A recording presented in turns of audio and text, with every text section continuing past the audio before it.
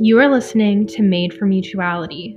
In this podcast, we take a deeper look into the scriptures to help us understand the principles and truths regarding women and men working together as partners, both in the church and in the home. Thank you and enjoy. Welcome to the next lesson of Mutuality, this series on men and women relationships in the Bible. This is lesson 5. We'll be looking at Ephesians 5 and 6, the household codes. What about submission? As we look into this, I want us to first sort of think of or not all, but several ways that I have heard and have used this passage in ways that were born in misunderstanding, the misuse of this passage. Have you ever heard that men need respect and women need love? In the sense that men don't need love and women don't need respect. Well, that's where that teaching, if you've ever heard it, it probably came from this passage. Or maybe you've heard the Bible's just outdated altogether. It's just useless because this passage talks about wives submitting and slaves obeying, and if you've heard that, then that also is probably teaching from this passage. I think maybe you might have, if you haven't heard of those, maybe you have heard that maybe someone say that wives submit to their husbands means that men are in charge, that they are the leaders, they're the final decision makers. In all of these things, there's some misconceptions, and they've gotten some things tangled up, these arguments do. So I want to just sort of go back. I grew up learning the Bible and then have been teaching the Bible for decades. And one of the things that I am not proud to say, but is true, is that I never realized until back several years back, but that I had never realized that this teaching, the household codes, were not something that were unique to the Bible. In my mind, they were God's way. They were the Christian system. There was this sense that this was how God wanted it, and this is how he ordered the home and society. And I didn't realize that household codes were something that were very commonly known and talked about in that day and time, in that culture.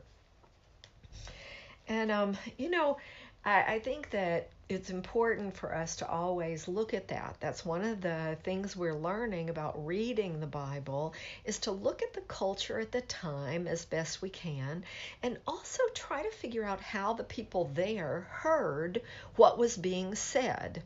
And of course, this is Paul writing to the church in Ephesus, and there's things going on in that church at that time, and we don't really know all of the details of what's going on. I know in our last lesson we looked at Acts 19, and we saw some things that were happening in Ephesus, the goddess Artemis, and sort of the temple there and the culture, and how that had affected the people, the culture, and even been brought into the church some. And so it's good to look, because we look for a redemptive trajectory, sort of to see what the people there heard, what it meant to them, and that sometimes helps us to understand better what Paul was saying, what the scriptures are hoping for them to hear and change and to apply. And so it helps us to understand how to apply these things better very often in our culture and our time. So, Paul, remember, he was always teaching us not just what to think, but how to think. And so in this passage, he once again addresses and teaches us how to think about relationships. Now, like I said, this is not something that is unique to Bible. In fact, it was a very common thing, the household codes. And I think that it's good to remember that in this audience were most likely, or in the Ephesian church, there were Jewish disciples. There were probably followers that had been converted to Jesus, that had been followers of Artemis, the goddess Artemis. And then, but there was just this Greco-Roman culture that was there, and the way the government functioned, and a lot that was happening at that time. And so one of the things that I learned about it is that Paul was using something that was very well known by the people, but he made a drastic change in what they would normally think of as the household codes. It would almost be today as if someone, maybe in America, that the Pledge of Allegiance. It's maybe not something everybody knows, but it would be something maybe that would be commonly known. And you'd take the Pledge of Allegiance but change the words in such a dramatic way that it would call attention to the differences. It would make it clear sort of what your points were, that you were saying something very different than what the Pledge of Allegiance was, or maybe even the Lord's Prayer, something as precious as that. But if you were to take it, and it would be really well known in a culture, and you would change the words, well, you would be drawing attention to the differences that you were trying to point out. And so that is what's happening. It's not that it is a kind of a reiteration or a reinforcement of the culture of the day or the power structure of the day. Paul is not reinforcing that. In fact, he's drawing a radical difference, like showing them how to think very differently than the world around them and how the world thought at that time. There were many that had written out sort of the household codes. They were even at times became part of the Roman government in a sense. It was part of being a good citizen for a free man to be to follow these household codes and to learn how to rule. To rule his wife or wives, as it may be, to rule his children, maybe even grown children, not just the minors in the home, and to rule the slaves that he owned.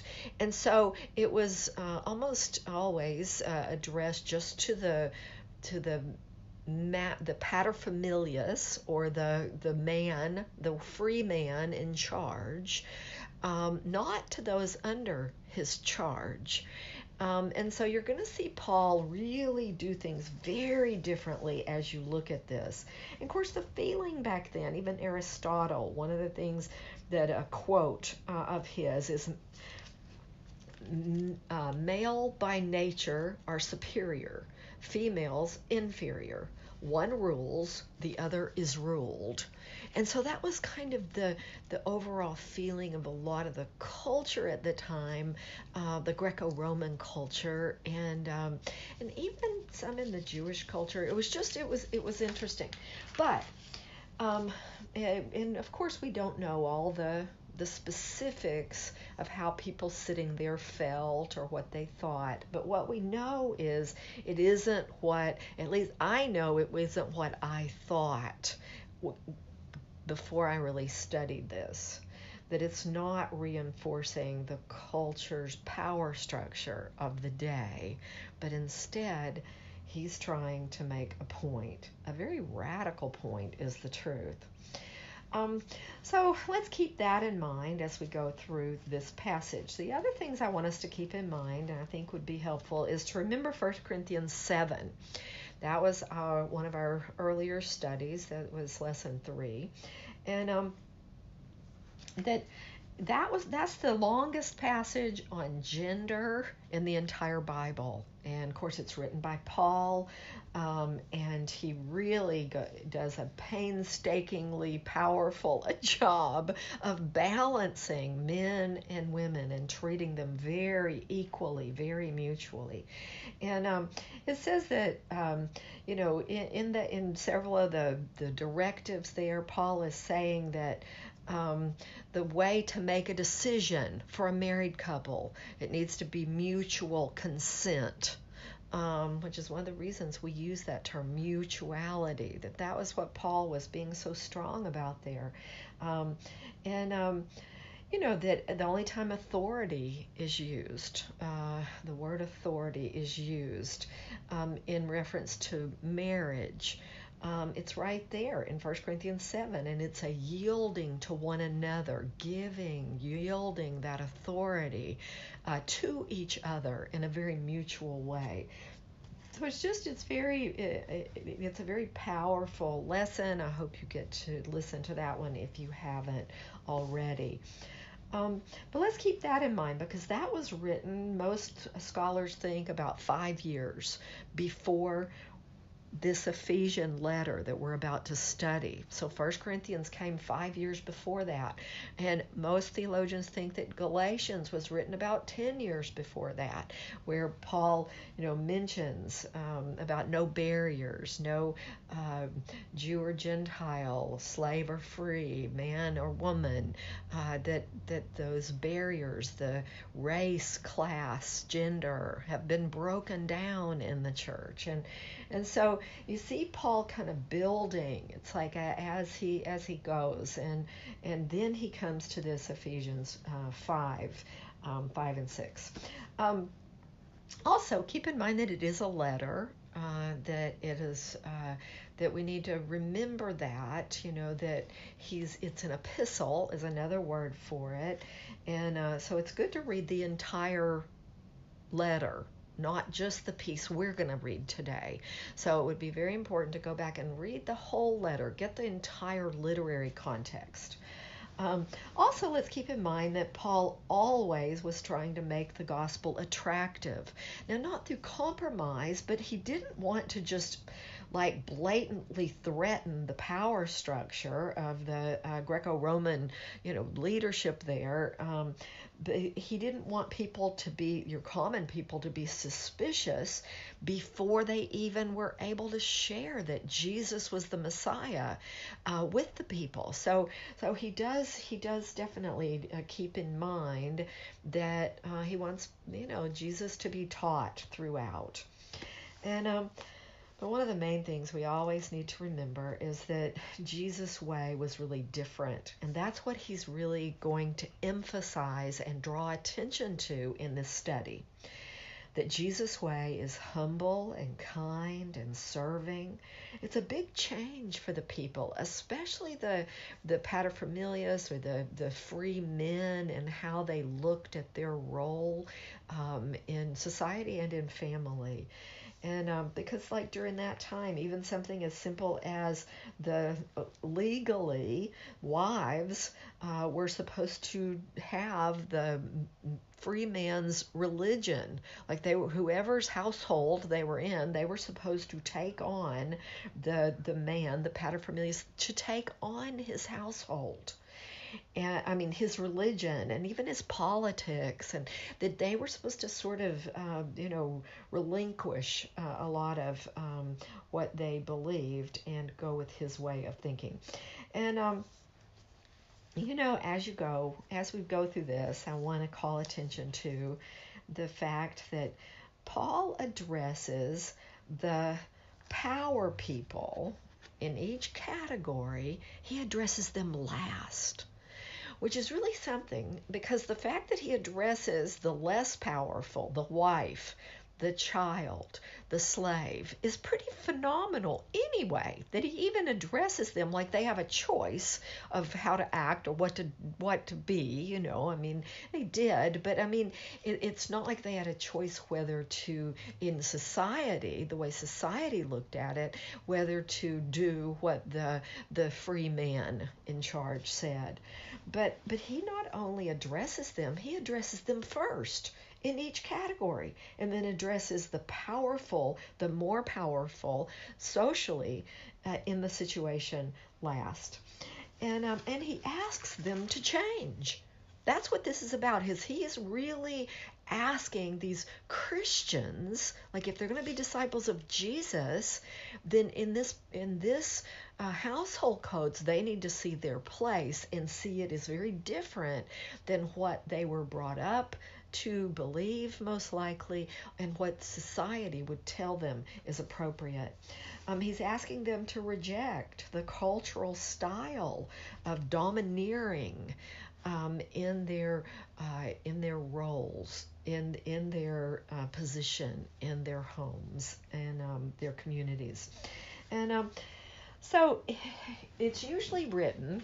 I'll say once again, it's usually written to teach these free men or to give them kind of, some little pointers on how to rule. But Paul completely leaves that out as far as ruling. And I want you to notice that as we go. So these are the things I want us to be looking at and sort of thinking on. And remembering that there's things going on in Ephesus and we don't know what all they are. But keep that in mind, that Jesus' way was different, and Paul is going to try to help them see how to live out their interpersonal relationships, like how to be Christians in this society that they were in. I mean, that was big, and it is for each of us in every society and every time to figure out how to live for Jesus right now in our lives where we are. And that's what he's writing them about how to live during that time. And I think it was really challenging to live in that time, to live out Jesus, and he's pointing that out. Okay, so let's dig into the passage itself. In the book of Ephesians is wonderful. I mean, it covers faith and unity and love and learning and growing and being a part of the body and how important it is. I mean, it covers a lot, which is tremendous. And as he comes down to the part that we're going to really look into today, he starts talking about live as children of light and find out what pleases the Lord. He's talking about living in the light instead of the darkness, and how the darkness, is something that Christians are supposed to be out of, come out of the darkness. And he comes down and he begins, let's begin in verse 15. Let's sort of take it up there. I think that will be helpful. And it says, be very careful then how you live, not as unwise, but as wise, making the most of every opportunity. Be very careful then how you live, not as wise, but as unwise, making the most of every opportunity, because the days are evil. Therefore, do not be foolish, but understand what the Lord's will is. Do not get drunk on wine, which leads to debauchery. Instead, be filled with the Spirit. Okay, he's talking to them about how to live in these difficult times and to be filled with this. Don't be filled with wine, be filled with the Spirit. Now, he's not making a prohibition against wine, just drunkenness. But I mean, he's saying be filled with the Spirit. Speak to one another in psalms, hymns, and spiritual songs, singing and making music in your heart to the Lord, always giving thanks to God the Father for everything in the name of our Lord Jesus Christ. Okay, so he's saying, be filled with God's Spirit. Walk in the Spirit. This is how to avoid the darkness. This is how to be in the light. Even in these dark and difficult times they're living in, this is how to stay in the light. To be filled with the Spirit. To be wise, not unwise. Remember that the idea of foolish has a moral component to it in the Bible. It's that, to be foolish would be to ignore God or not trust God or believe in God or his words. And so he's challenging them to really be wise and to truly speak to one another. To speak, to sing, to make music, to give thanks. This is the Spirit sort of that they are supposed to walk with. And then he comes down in verse 21 and he says, submit to one another out of reverence for Christ. Some of your versions say submitting to one another out of reverence for Christ. This is a very important verse, and I want you to note that in many versions of the Bible, maybe the one you're reading right now, it has a heading that is just added, okay, just like the chapters and verses were added. There's maybe a heading added that says wives and husbands, but it starts in verse 22 instead of 21, which doesn't make any sense because you have to remember that in the Greek there wasn't punctuation, and that actually this idea of walking and being filled with the Spirit is kind of one clear thought. And it comes right into this whole idea of the household codes. And some of your versions may have that written as well, which it actually does not say those words in the scriptures. But people would have recognized them right off, like we said. Okay, so this idea of submitting to one another out of reverence for Christ. So this is good. This is important. I think that you see right here mutual submission. If you think back to 1 Corinthians 7, that sounds right. That sounds exactly what Paul has taught before. Very much what he has written for the Corinthians. But he was in Ephesus when he was writing it. And so this idea of mutual submission is very important to Paul. Now, the other thing about submit is when someone says submit, or the Bible teaches submit to, or submit yourself to someone, it doesn't mean they have authority over you.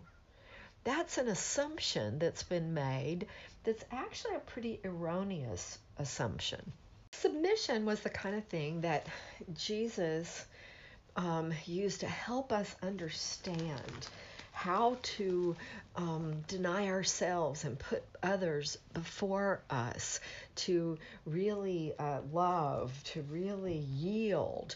And the word submission does mean to yield to what would be best for that person, or what they want, or what they need. It's the Christian way of relating. But because it says submit to one another doesn't mean that now you're an authority over me and now I'm an authority over you. I mean, it really isn't about that. It's about this yielding, this free will yielding to one another, putting each other ahead of ourselves in healthy, good ways, in this loving, sacrificial, this real love that Jesus wants us to have for each other. And so then he goes down and he describes how we will be submitting to one another, like how he's going to encourage this group to submit to do this, to submit to one another. How will it be done? What will it look like for wives, for husbands, for children, for fathers, for slaves, and for masters? So let's keep reading. In verse 22, I'm going to go ahead and read 22 through the end of this chapter, and then we'll go back and go over it a little at a time. Wives, submit to your husbands as to the Lord. For the husband is the head of the wife, as Christ is the head of the church, his body, of which he is the Savior. Now, as the church submits to Christ, so also wives should submit to their husbands in everything. Some of your versions may say with a whole heart, which is sort of that phrase, what that means. And then verse 25, husbands, love your wives just as Christ loved the church and gave himself up for her, to make her holy, cleansing her by the washing with water through the word, and to present her to himself as a radiant church, without stain or wrinkle or any other blemish, but holy and blameless. In this same way, husbands ought to love their wives as their own bodies. He who loves his wife loves himself. After all, no one ever hated his own body, but he feeds and cares for it just as Christ does the church. For we are members of his body. For this reason, a man will leave his father and mother and be united to his wife, and the two will become one flesh. This is a profound mystery, but I'm talking about Christ and the church. However, each one of you must also love his wife as he loves himself, and the wife must respect her husband. Okay, they break here, and this is the end of chapter 5. So as the letter was broken up into chapters and verses, they stopped here.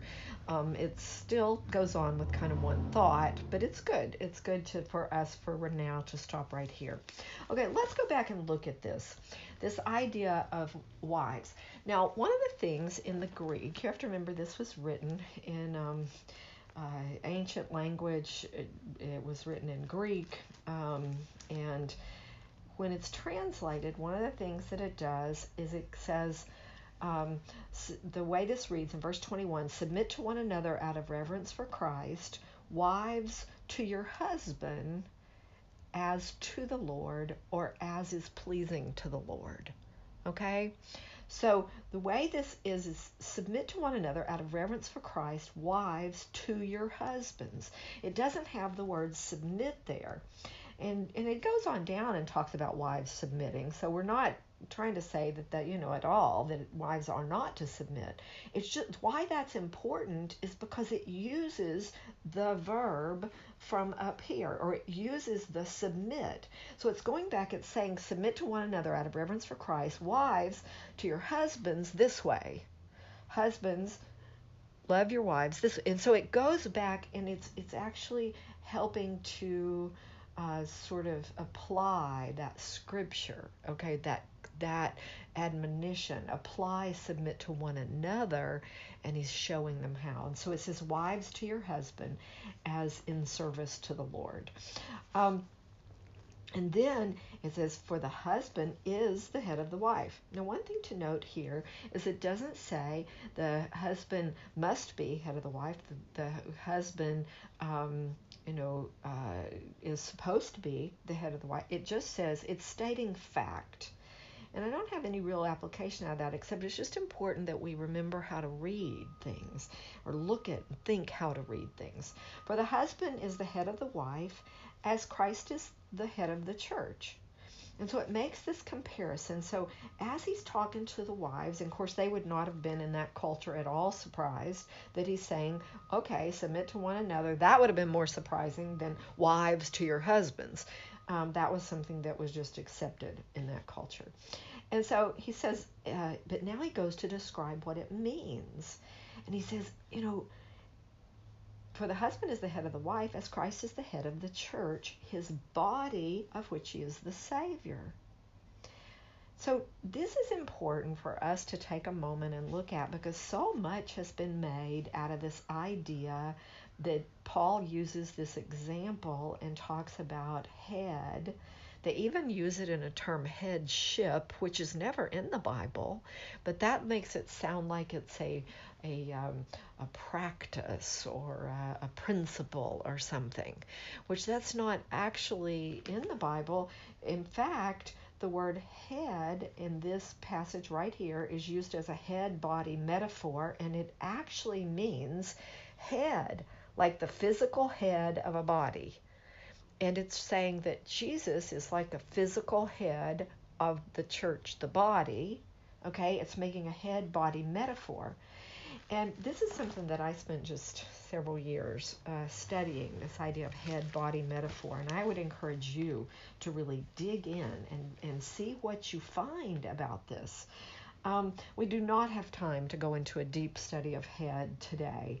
But I would say it's the Greek word kephale, and I may be pronouncing that wrong, but it does not connote authority. There's no authority in that necessarily. There's no idea of leadership, authority, or boss.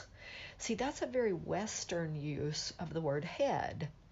And we say, well, the head of the committee or the head of the company or the head, and we use it very much as means the boss, the leader, the one in charge.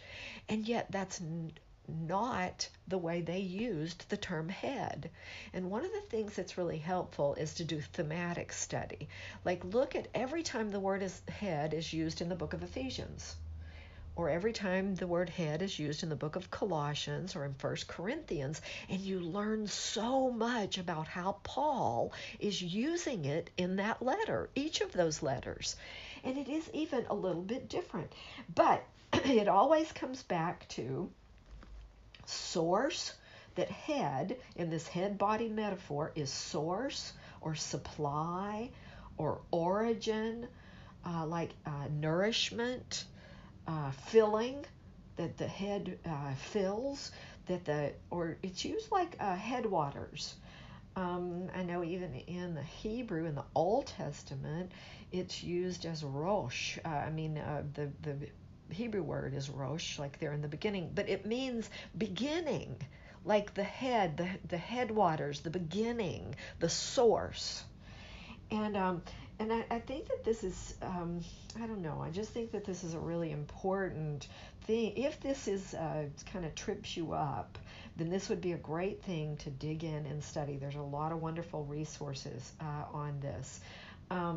And sometimes even that head-body metaphor, very often you'll see, as you're doing the thematic study, you'll see that it means unity, that it's that completeness, that unity, that oneness between head and body, that the body can't live without the head and the head can't live without the body.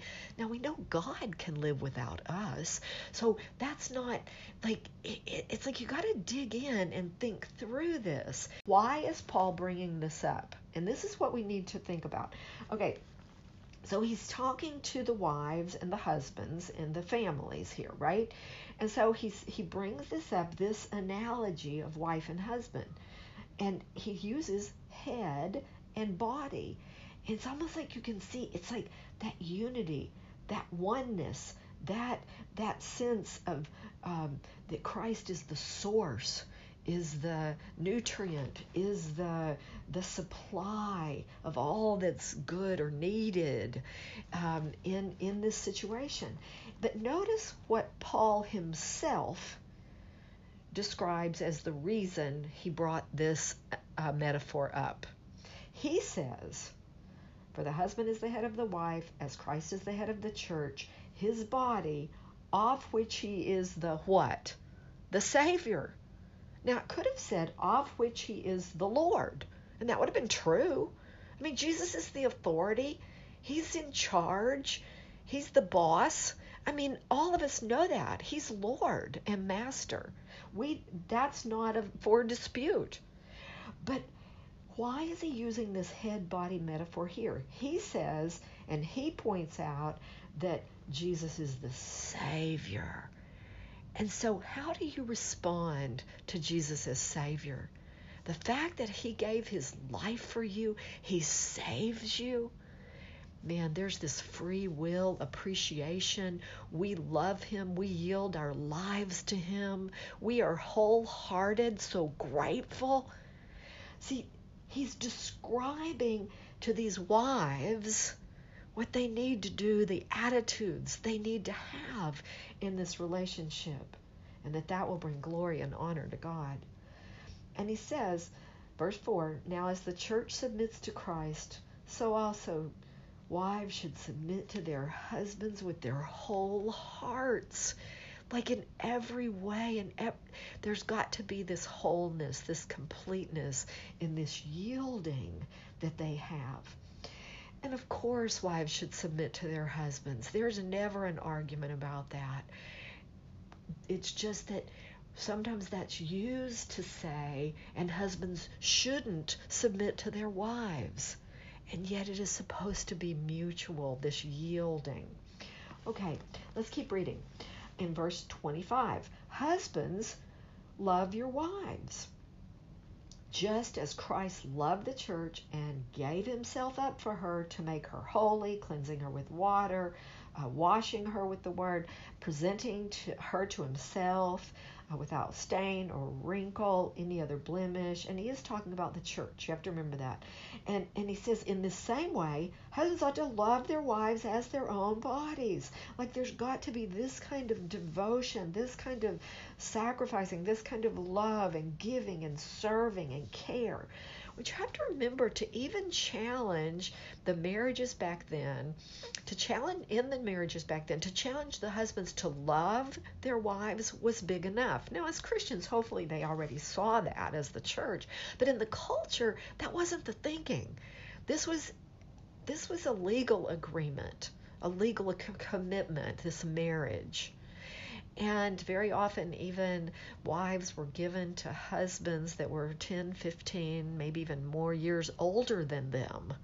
Even it said in the commentaries of that day, the culture, that the wives were given to the men really young so they could help raise them. Okay, so now we know we're talking about a really different culture, right? I mean, that's really scary. But anyway, but that is how they thought and felt. And so this idea of loving her and loving her in this way, see, divorce was rampant in this time. Men would put away wives for just lots of different reasons. If they just didn't please them, or they didn't like them, or they did something if they were barren, for sure. So there was just all of this culture that was just very different, that it really went against the grain what he's teaching. And so he's telling the wives, definitely submit, give your whole heart, like really, really be devoted in this marriage, and to do it with a wholeheartedness. And then he tells the husbands, look, it's this kind of love. It's this kind of care, this idea of feeding your own body, caring for yourself. It's like making sure that you've got this kind of laying down your life and sacrifice for her. And he is describing what submission to his wife would look like. Like, how is he going to have this kind of submit to one another, that kind of mutual love and caring and submission? It looks like this, guys. In that time, he describes a lot in detail. And then he even refers back to before the fall in verse 31, when the two become one flesh. So he kind of goes back to the beginning, before sin entered the world, kind of how it could be amazing. It could be this ideal of mutual love for one another. And he comes back around, verse 32, he says, but I'm talking about Christ and the church. But however, he brings it down to the bottom line. Okay, his conclusion of this kind of section of wives and husbands, he does this. However, each of you must also love his wife as he loves himself, which was a big calling, and wife must respect her husband. Okay? Now I want us to see that, because that's kind of what he boils it down to in kind of in the conclusion of it. And he's trying to help them have this Christian relationship inside the confines of their home or their family or family group. It might have been grown children and their wives, or their grown sons and their wives and children as well. But there's this sense of, look, this is how to live this way. But notice it says, and the wife must respect her husband. It doesn't say the wife must obey. In fact, the scriptures never, ever say that a wife must obey her husband. That's something that was made up years later. I mean, it's not in the scriptures to obey. And even you're going to see in a minute how it does use the word obey for children and for slaves, but it never uses the word obey for wives. And I think that's very important, for us to just take in as we're trying to figure this out. That he's trying to get the men, especially in this Greco-Roman culture kind of thing, or just in the culture of the time, all their different cultures, to have the attitude of Jesus in Philippians 2, that he didn't take advantage of his rights and his privileges. Jesus didn't take advantage of being the same as God, being equal with God, but instead he emptied himself, made himself nothing. He emptied himself of those rights and privileges that he could have taken in the universe. And of course, these men, they had rights and privileges they could have taken in their culture. And he's challenging them to give those up and to become a servant the way Jesus did. And I think that it's just, it's an incredible calling. And Paul is painting a beautiful picture of the Christian family, the Christian relationships and lives here.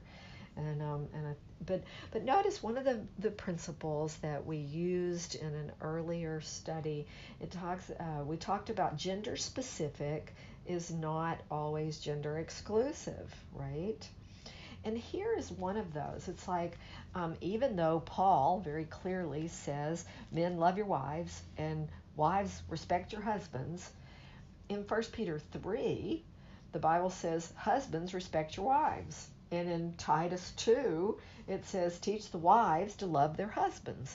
So the fact that he's supposed to love his wife doesn't mean that she's not supposed to love her husband.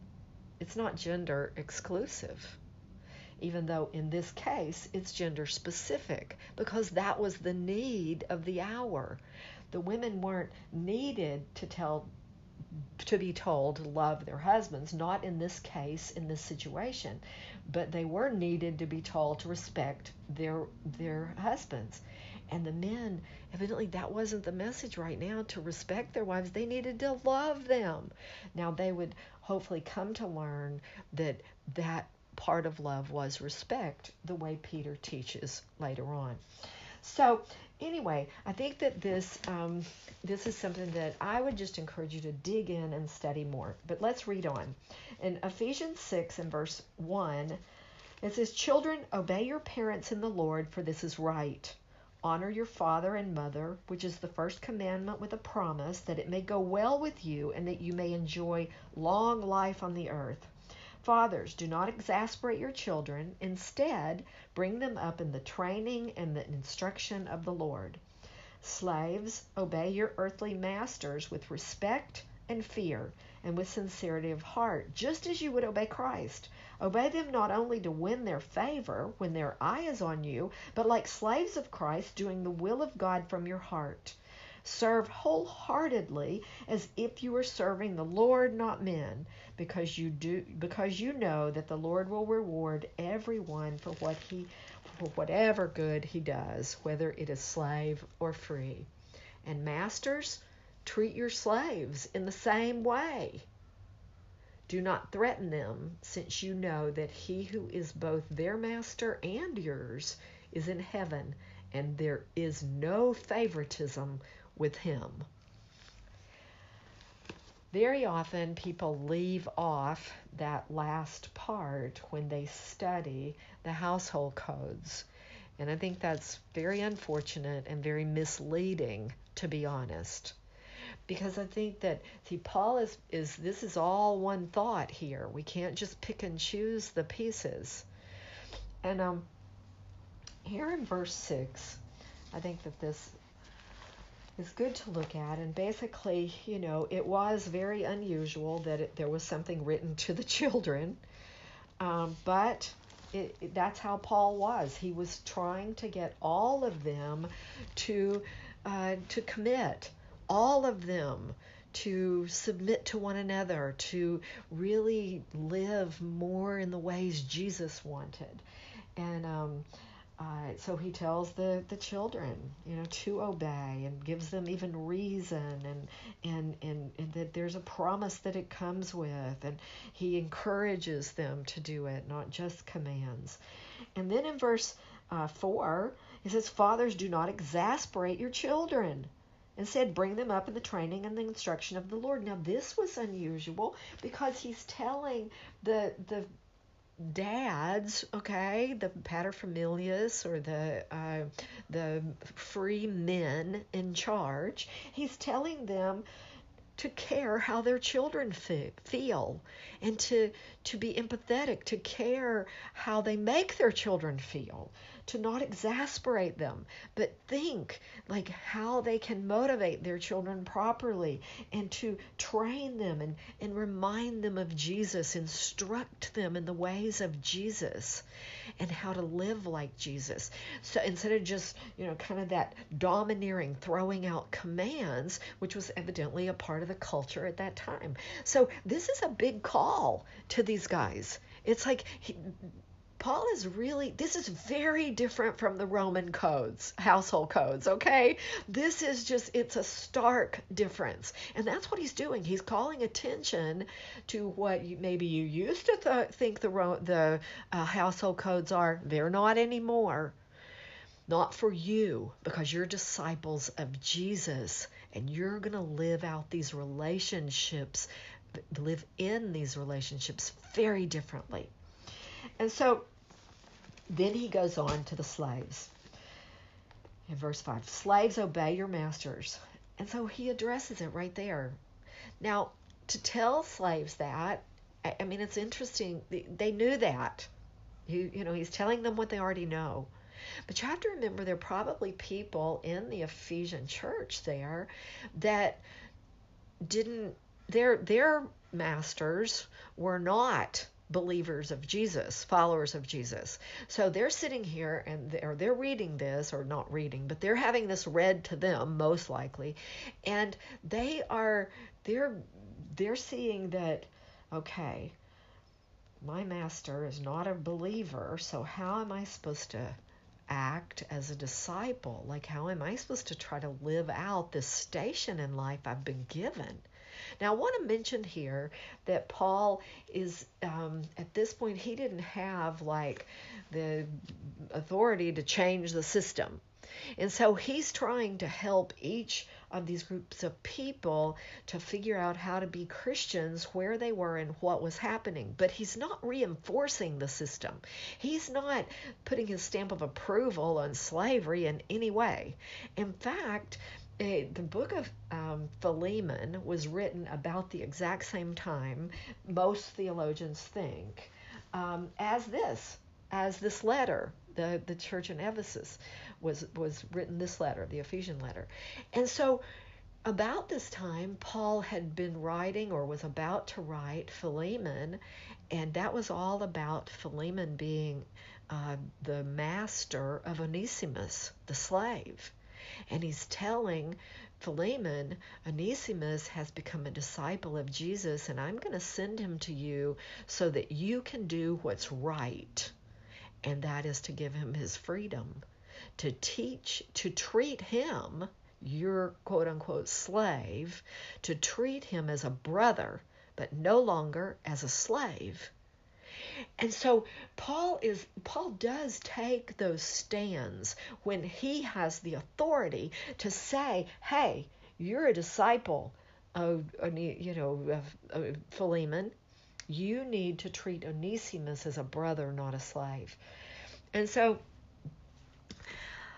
I know that these scriptures have been misused about slavery. They've been used to even enact slavery, to empower slavery, to keep slavery in place. I mean, it's horrible, the things that these scriptures have been used to do.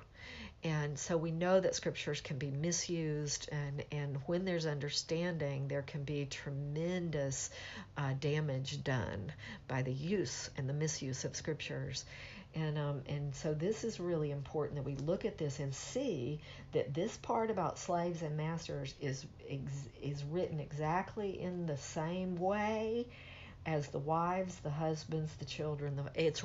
This is all part of the same thought process that Paul is describing and giving instruction on, which really made me think, honestly, about how was I reading this women and men and wives and husbands thing.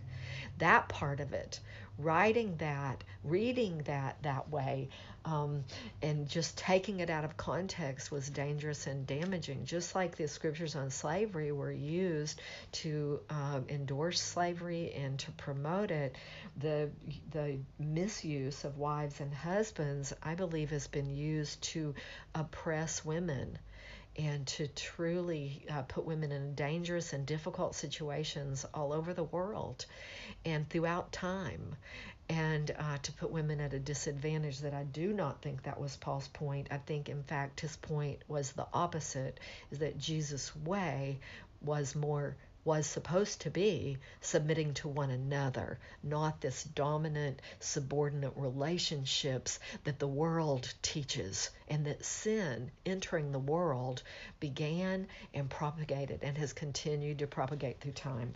So I think that this is important for us to read. But he tells the slaves how to do this with sincerity of heart, how to do it as if they were as you would obey Christ, which is the same thing he says to the women here, is to have this heart. He's trying to teach them how to think, how to have good hearts and attitudes about things, and to not do it just when someone's watching, but to do it from their hearts, he's telling the slaves. And but to be slaves of Christ and to do what they do, to do it for Christ, and which is very much that attitude and heart he's teaching. And verse 7, serve wholeheartedly as if you were serving the Lord, not men, because you know that the Lord will truly reward everyone for all the good they do, whether slave or free. And so he reminds the people how wonderful Jesus is and how his way is spiritual, and that having this good heart is what matters, like having this right kind of love and this right kind of heart, and that God can use it and can use it for a lot of good, can bring good out of it. Let's look at the next verse, which is one of the most powerful in this entire passage. And it's, and masters, treat your slaves in the same way. So now he is talking to these free men that saw themselves in charge and having complete authority and control.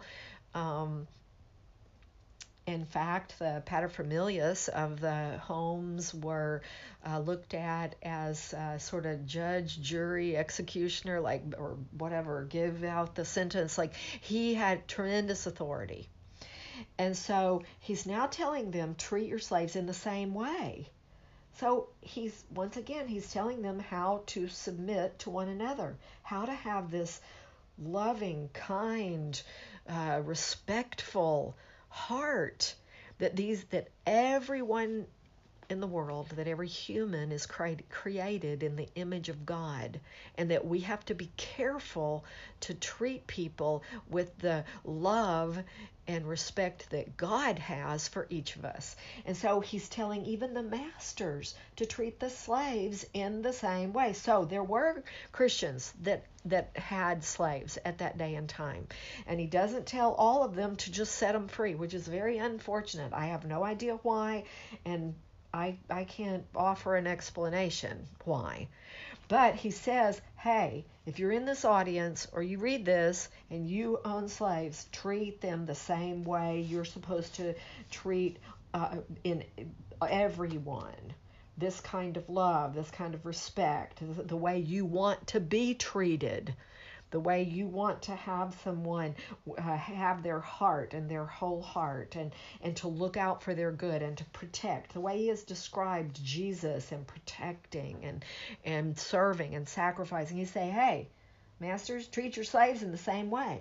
And then he gives a specific, do not threaten them, which now that's a real interesting thing, because so they couldn't be a disciple of Jesus and tell someone, hey,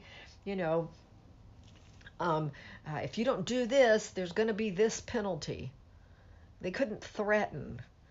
That they were supposed to have a different kind of spirit about this. Now, I've heard and probably done myself in years past, use this passage about slaves and masters to talk about employers and employees, which I actually think is really sad in a way, even though the enduring principle of being kind and respectful, of course, applies everywhere with employing someone or whatever. But I don't believe we should use these passages about slavery to compare it to having employees. That is such a stark, harsh difference. I don't think that that's appropriate to use it that way anymore. But anyway, he goes on to say and remind him, you know that God, who is both his master and yours. Whoever your slaves are, the God is their master and yours. So in other words, you're equal. There is no difference. And there is no favoritism with him. And so instead of kind of, helping them to just be kind or whatever, he sort of takes the masters and pulls them down to, hey, you're slaves too. There's no difference in you and the people that are slaves. You need to be careful. You need to have respect and treat them in the same way you are wanting to be treated as well. So I think that this is an amazing passage. I think that it is just it's truly, truly incredible. Paul was using this very commonly known principle, the household code, to his audience. It was very commonly known, and he was making radical changes to draw attention to the difference. It was his way of putting an exclamation point.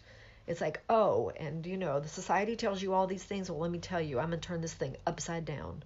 I am going to turn it on its head. And I want you to listen. This is different than what the world teaches you. And just remember, he was not reinforcing the common power structure of the day. He was not. He was making a commentary on it for sure. And he doesn't hold back from making that commentary as far as, that it's not God's way, these Roman household codes or these Greco-Roman. And so he goes on, he says, or in conclusion, what I think is this teaches us how to think. It teaches us how to have personal relationships as Jesus followers. We need to remember that submitting is yielding my rights, my privilege. It's denying myself, serving. It's thinking of you first. I willingly submit myself to you, and you willingly submit yourself to me. We do that in marriage. We do that in our homes, in our interpersonal relationships. It's the Christian way of being. Submission really is the Christian way of being with other people. Submission does not mean that anyone you submit to has authority over you. That's not the case. It's a yielding. It's not I give you authority over me. It's I'm willing to, place your needs ahead of my own, deny myself. The Bible never teaches that wives or women are to obey husbands or men. It never teaches that men have authority over women or that husbands have authority over wives. 1 Corinthians 7 makes it clear it's the only time the word authority is ever used in reference to husbands and wives. And it's used as mutual. They yield that authority to one another, which is very much like Ephesians 5:21 that we just looked at. Submit to one another out of reverence for Christ. The husbands, the men, were truly challenged. They were challenged in all of this to submit, to yield authority, not wield authority, which in their culture it was about wielding authority, exercising authority, but instead they're being challenged to yield authority. As a husband, to lay down his life like a savior would, to be devoted, to have this incredible care and kindness, to give up his rights and his privileges, his power, to sacrifice. As a father, to be empathetic, to have this kindness. As a master, if that was a role in life that he had, to do what's right, to be loving, to be fair, to have respect, to heed the warning that he is no better and that there's no favoritism from God. I think that the Bible never says that the husband is the leader in the home, or the man is supposed to be the leader of the wife and family, or set the spiritual direction of the family. And it never says that there's a final decision maker, that the man or the husband is the one to make the final decision in the relationship. And I think it's just important to keep in mind Paul's admonitions, especially in 1 Corinthians 7, about just that he was really trying to show that balance, that mutuality. Now, right here, he's addressing the needs that have come up in this fellowship at this time.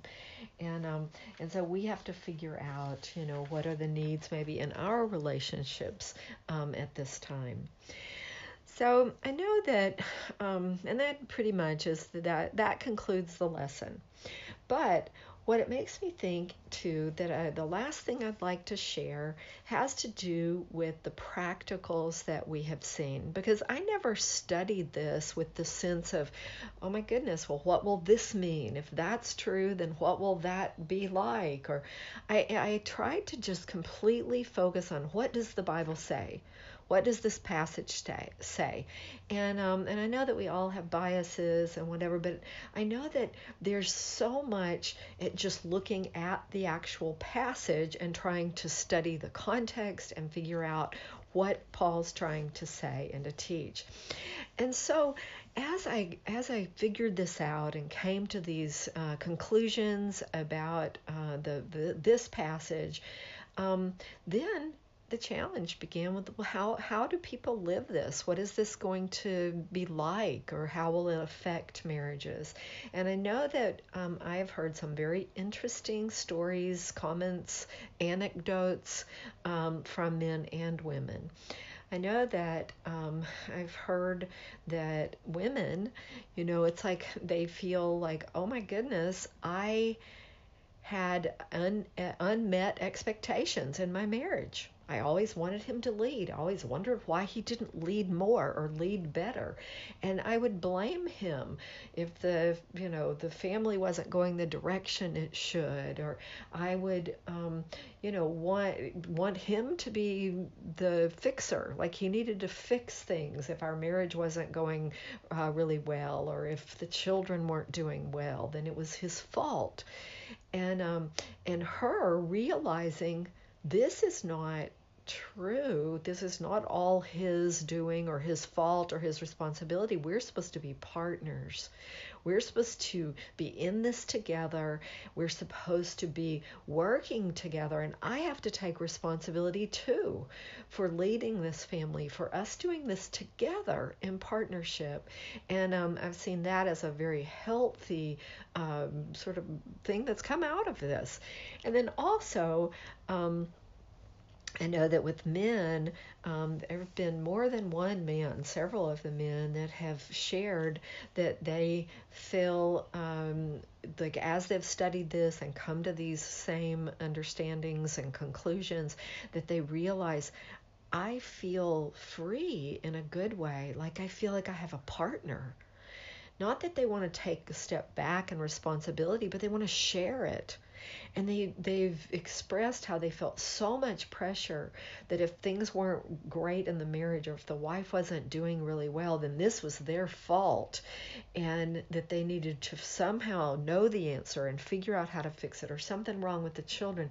But that this has made so much more sense to them and helped at, okay, we share this burden. I have a fellow adult, an equal partner that can work with me, and we can really work together to figure out the marriage and each take responsibility and work together to do what's best for the children and the whole family. And that even the different responsibilities in the family, whether it's finances or whatever the different responsibilities, that they could divide those up based on gifts and talents, experiences, that they could each take the portion that needed to be taken by them, and they could be responsible and work together, and each sort of bear their part of the load. And that it's been such a wonderful thing for the relationship to get healthier and stronger.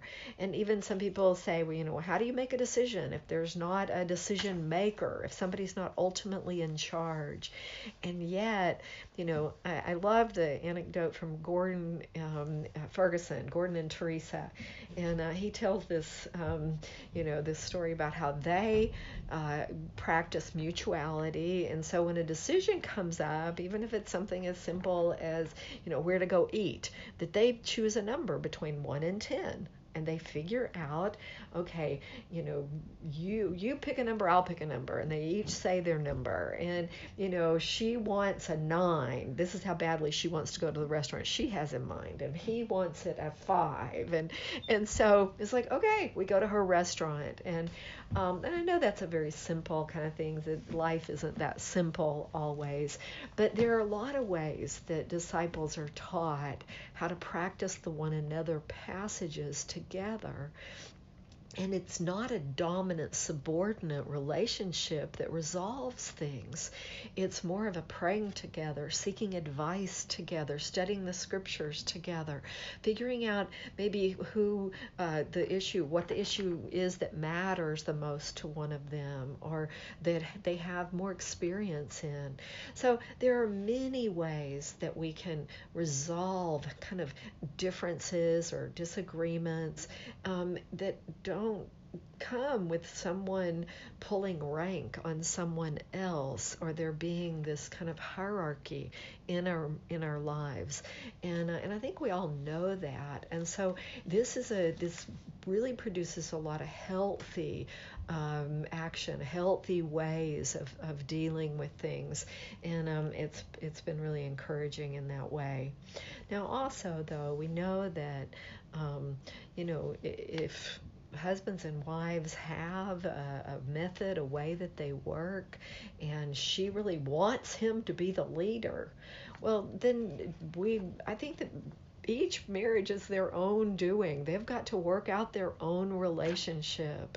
That whatever works for them is fine.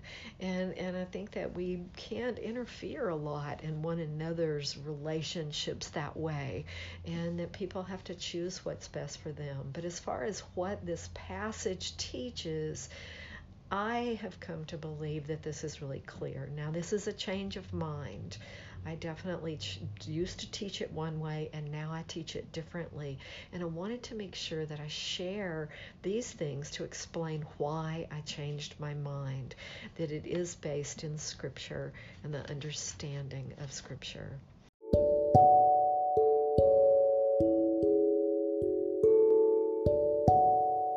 Thank you for listening to the Made for Mutuality podcast.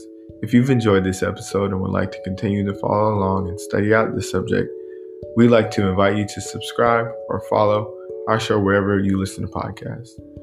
You can find a study guide of this episode on our website, madeformutuality.com. You can also connect with us on social media. All our links are provided in show notes of this episode.